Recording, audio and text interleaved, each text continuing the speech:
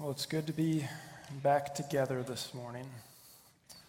So I missed everybody last week. I don't know if you missed me or not, but I missed you. And I was thinking, too, that because our family was gone the last Sunday in December, so since Christmas Day, basically I've preached once. So I have to get back into the groove this morning, but it is good to be back together. We're going to start a new sermon series today. For the next 10 weeks, we'll be spending our time in the letter of 1 John. So that is it's a book of the Bible. It's only 5 chapters long. It's not real long, but it's overflowing, I think, with deep theological statements about the nature of God, and then also how we as believers ought to be impacted by God's work within us. And so I'm really looking forward to spending these next 10 weeks in that letter. And I want to start today like I would typically do when I begin a series on a new book of the Bible. I'm going to spend a little time going over some background information that I think will be helpful for us as we progress through the book over these coming weeks, and then I'll conclude this morning by looking at the introduction to the book, the first 4 verses that we have there. So with that being said, I think it's good to start by asking those famous interrogatory questions that I think I learned from Mrs. Cushing in 4th grade. But who wrote the letter? To whom was it written? Why was it written? When was it written? All of those kinds of questions. So as for who wrote the letter, it might seem obvious based on the title, right? It's called 1 John. And so that'd be a valid guess that this letter was written by a fella named John. Now, to be fair, we can't be 100% certain based on the text itself. If you look in the New Testament, the letters that are written by Paul, by Peter, by Jude, they contain a typical greeting for that time period, a letter in that time, where the writer begins by naming himself. 1 John does not begin that way, and neither does 2nd or 3rd John for that matter. So we can't just look at that and say, well, it has to have been John who wrote the letter. The letter itself does not specify that. There's historical church tradition that connects this letter and 2nd and 3rd John to the Apostle John. And so I think we do well to recognize that throughout the history of the church, that's been where the church has landed. So we ought to give that the appropriate weight in the discussion. But I think the strongest indication that this letter was indeed written by John is the incredible number of similarities that it contains with the Gospel of John. So the structure, the style, the content of 1 John is just so similar to the Gospel of John. And it was kind of interesting. As my routine is I'm preparing to preach through a book in the Bible. It usually goes something like this. The first thing that I'll do is I'll read through the entire book in one sitting, if possible. And as I'm reading, I try to outline the book, come up with my own outline. And then once I do that, I'll generally compare it with some other Bible commentators and the outlines that they've written. But I like to write my own outline first, to just truly try and hear from the Holy Spirit before I hear from other voices in there as well. So 1 John only being 5 chapters long, I planned to do what I normally do. The problem was I read through the book and I was really struggling to come up with a coherent outline of 1 John. And so I thought, okay, I'll try it again. Maybe I'm just missing something. And I actually read some introductions to some commentaries just to see if that might spark something. But even after the second time through, it just did not feel confident in an outline. And the author of the letter he'd talk about one thing and then move on to something else and then come back to that thing and then go to something else. So I was just kind of pondering, seeking God's leading, and I believe the Holy Spirit kind of finally broke through and gave me the direction I needed. And it was just a simple thought, and this is what it was. First John is not a letter written by Paul. And you might be like, well, duh, Aaron, of course it's not. You know, how much money did you spend on your education, right? But might seem like it's pretty obvious, but hear me out. I knew all along that Paul didn't write First John. I knew that, but I was studying it as if it was written by Paul. In Paul's letters, he usually makes arguments that flow from one point to the next, and things are building on each other and progressing in a logical, ordered way. It's the kind of writing that a left-brained, dominant person like me really likes, really connects with. But the book of First John, and as well as the Gospel of John, it's not written in that fashion.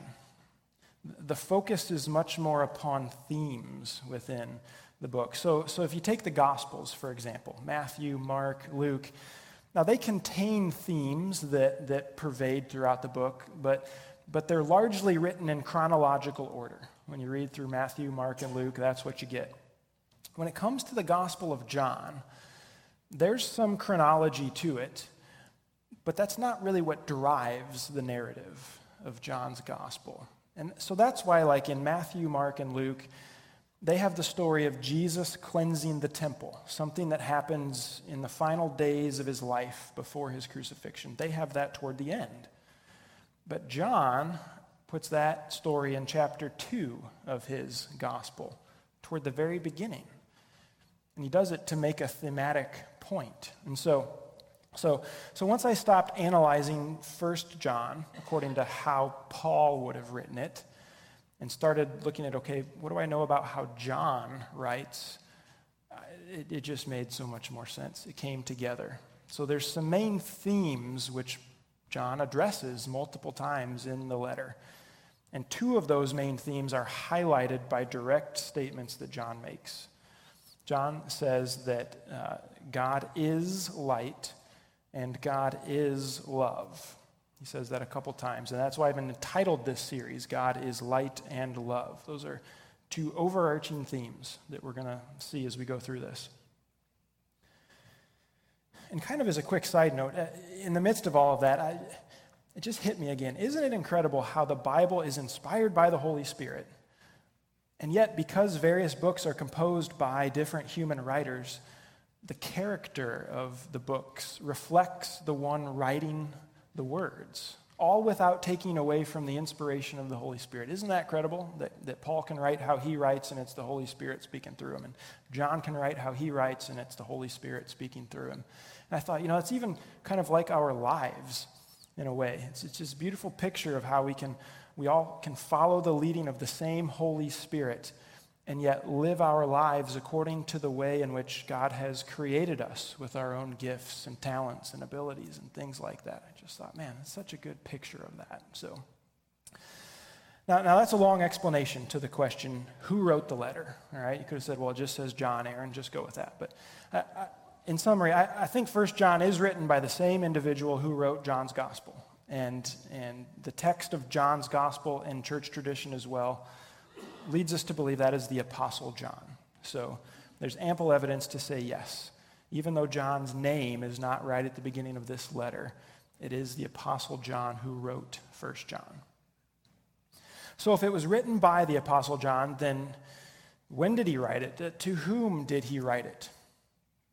Now the Gospel of John, as well as the book of Revelation, which is attributed to John, those are some of the later written books in the New Testament. Many people believe 85 to 95 AD is when those books were written. So we're talking about 50 to 60 years after Jesus walked the earth.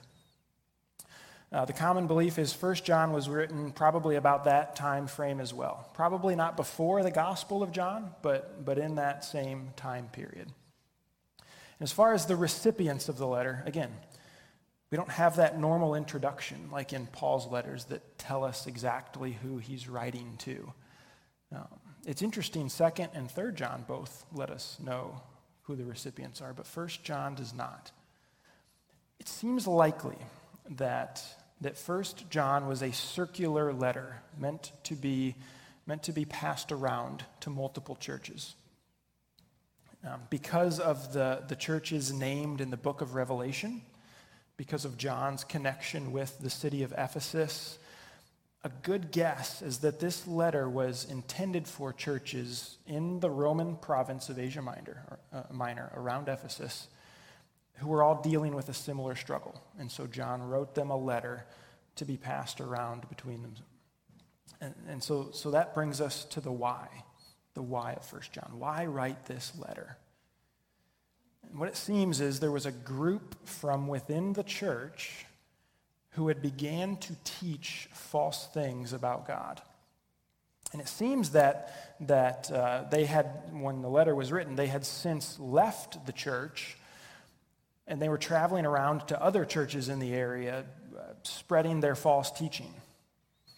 And so those who remained in the churches were those who rejected their false teaching, didn't go with these teachers when they left, but maybe had their faith shaken a little bit by what had taken place, about some of the things that had been proclaimed by these false teachers.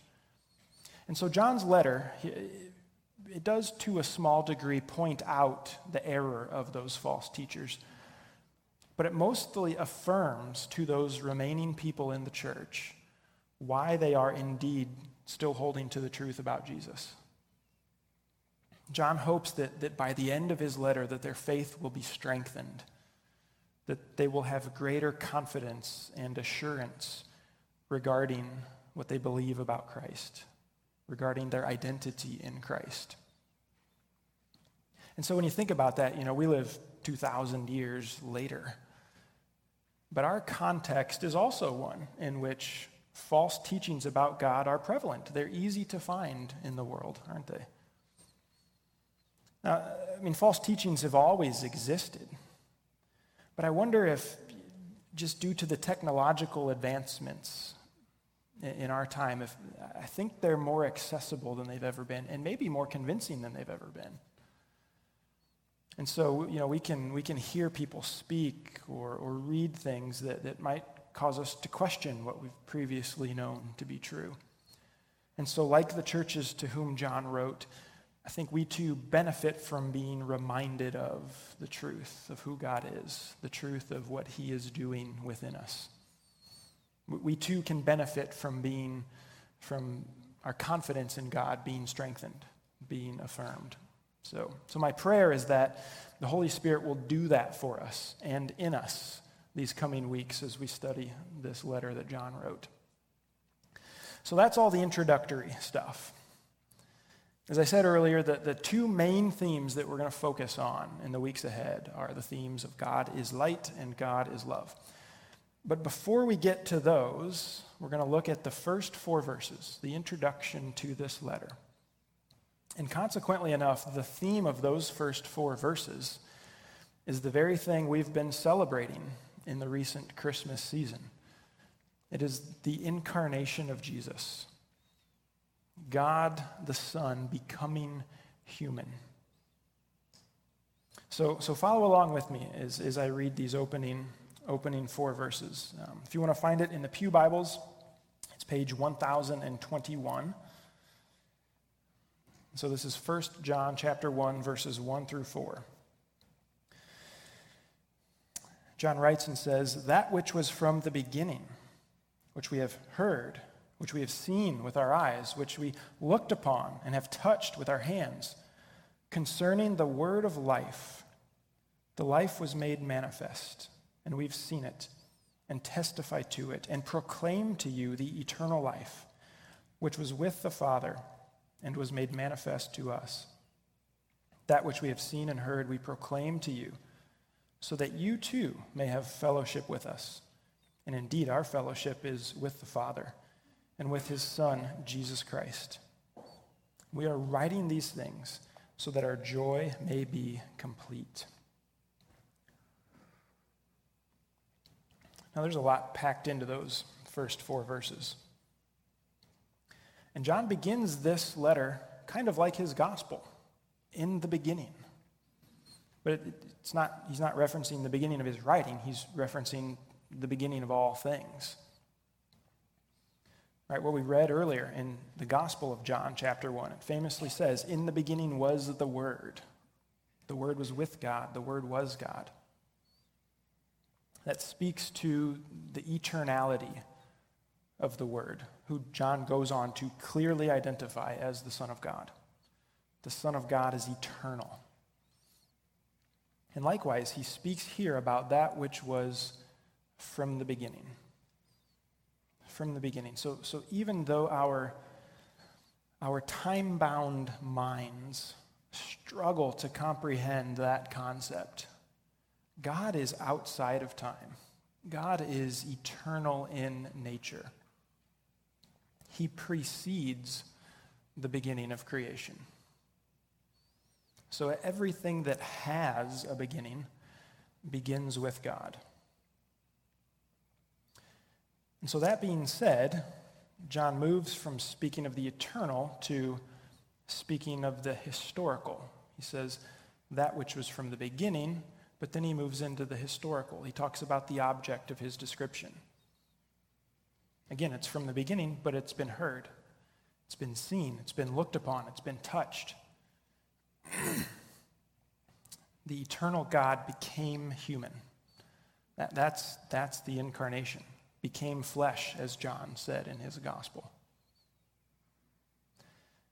Now, because of the way John introduces his letter, it seems likely that the false teachers, which I mentioned earlier, were teaching that God had not become human, that was part of what they were teaching, that the incarnation was not a real thing. Now, it was a common belief at that time that it was somehow beneath God to join himself to humanity in that way. And in fact, some saw the purpose of humanity as to transcend the physical world. That was a popular way of thinking at that time. So in that vein of thinking, why would God move backward by becoming human? I mean, he's already transcended, so why come into physical creation? So there was a way of thinking at that time that just said, no, God would never do that. Well, John says, no, God did do that. The eternal one who was from the beginning was heard, he was seen, he was looked upon, he was touched. And it wasn't just by John. What does John keep saying there? He doesn't say, which I have seen, which I've looked upon. He says, we. Because he keeps saying we, John is connecting his experience with the rest of the apostles, the rest of the followers of Jesus, whose physical senses would affirm the exact same thing. Yes, we all looked upon Jesus. We all touched him. I mean, verse 2 states twice that the Son of God was made manifest. He was evident to those who have seen him. Now, again, this is what we celebrate during the Christmas season, right? We've no doubt heard this truth multiple times. It is rightly a central tenet of our faith, which cannot be compromised. And it's why John spoke out against these false teachers. But how often do we ponder the incredible reality of the incarnation like we should, right? The awesome, eternal God of the universe revealed himself to us in such a way that we could comprehend him. He made himself manifest to us. I mean, that's incredible to think about. The eternal God revealed himself through human language. The eternal God revealed himself through the emotions that he showed, through his reactions to different situations, through his interactions with other people, right, especially the outcast. He revealed himself through experiencing life as a human. I mean, those things are all tied together in that God revealed himself by becoming one of us. He made his dwelling among us, as John wrote in his gospel. He perfectly, permanently, and intimately united himself to humanity in the person of Jesus. This is incredible. So the eternal Son of God being born as a baby boy on the first Christmas enabled a level of fellowship between humanity and divinity that was otherwise impossible. And we're going to hang on to that word fellowship because we'll get back to it in just a little bit. But the Word became flesh. He dwelled among us. It's kind of interesting. Melanie said to Megan and me back during the Christmas season, she said, I've asked lots of people this question. Right? I've asked lots of people, but no one can answer it. God doesn't have a birthday, and Jesus is God. So how can Jesus have a birthday? And you picture her saying it with all the spunk and sass and cuteness that Melanie has, right? And it's just like, yep, that's a good question. I think what John would say is that God, who was from the beginning, who doesn't have a birthday, became flesh, took on a birthday, right? So that he could be seen and touched and heard. And I can't explain the inner workings of that, but it is the truth of which John wants the believers to be confident. Those he wrote to in his letter, but us 2,000 years later as well. It is a truth that we can be confident of, even if we can't explain exactly how that works. That yes, God who was from the beginning has been heard and seen and touched. He did become fully human. Now I've maybe put the cart before the horse just a little bit, but look at the last phrase of verse 1. It says, concerning the word of life. So with that statement, John finally gets to the object of those opening phrases. From the beginning, heard, seen, looked upon, touched. It's the word of life. And just like in the first verse of his gospel, John also uses in the first verse of his letter this word logos. Right? It's translated word. So if you were to look in your Bible at John 1:1, you would see that the word logos is capitalized. The word word is capitalized. And it doesn't matter what translation you look in, they're all capital W's.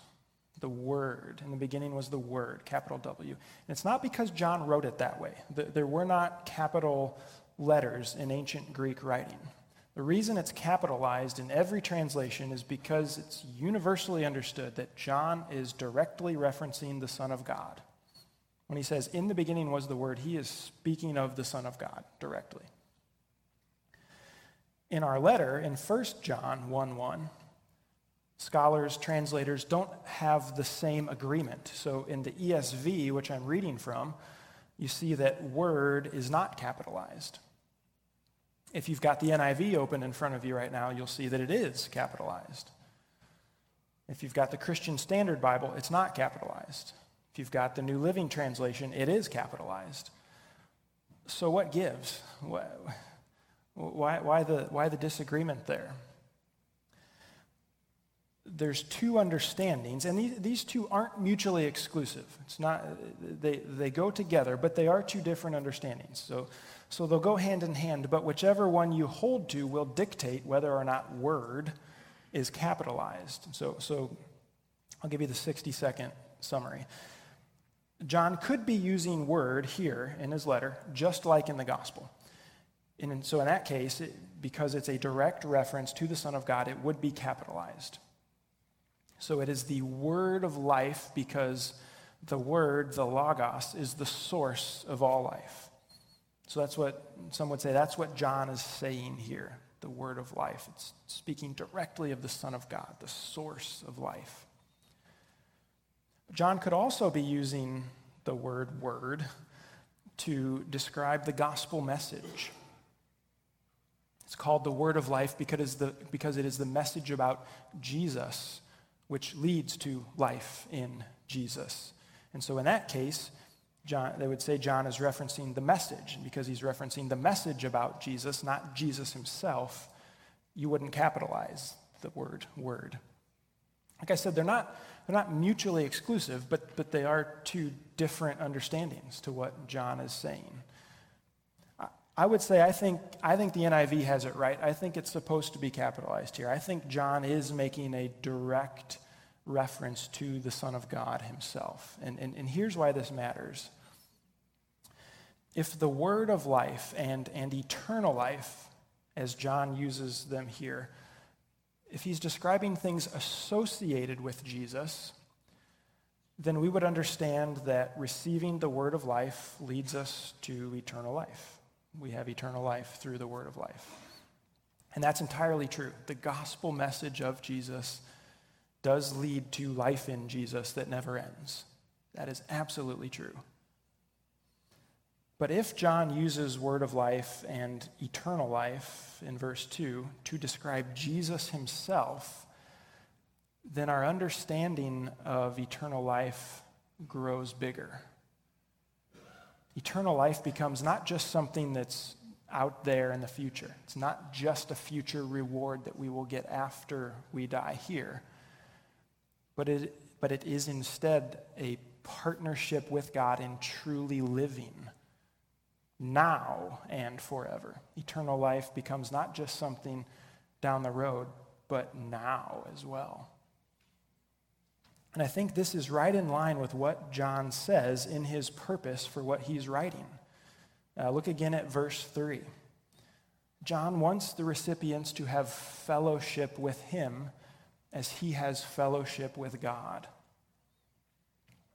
John doesn't say, okay, I'm proclaiming these words so that you might have salvation and have eternal life. He's saying, I write these words so that you may have fellowship.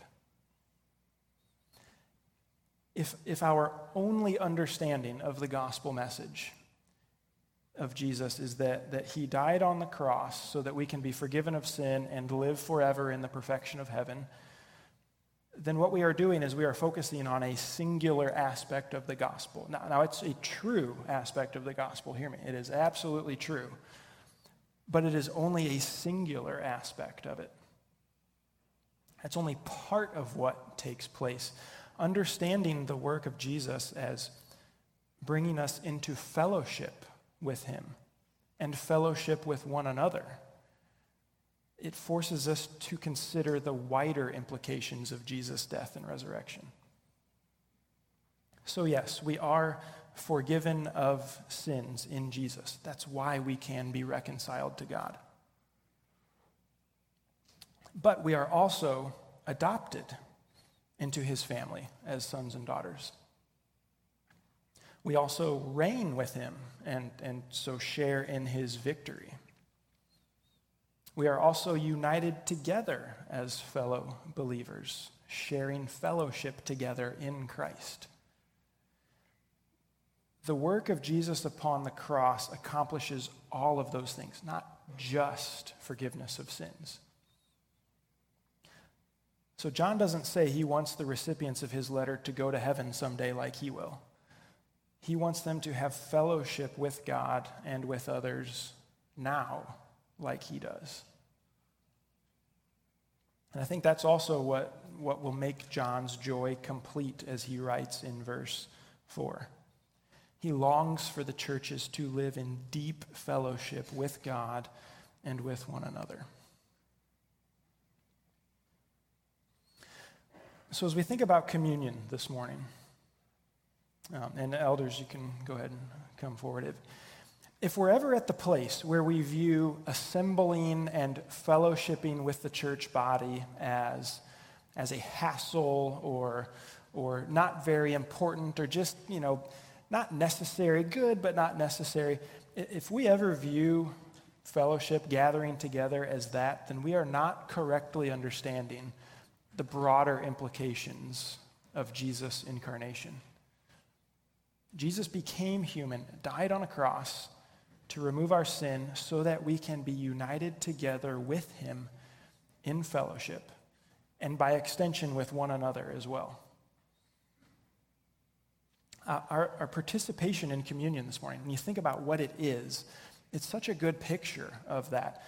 Even the very term communion speaks of relationship and intimacy and unity.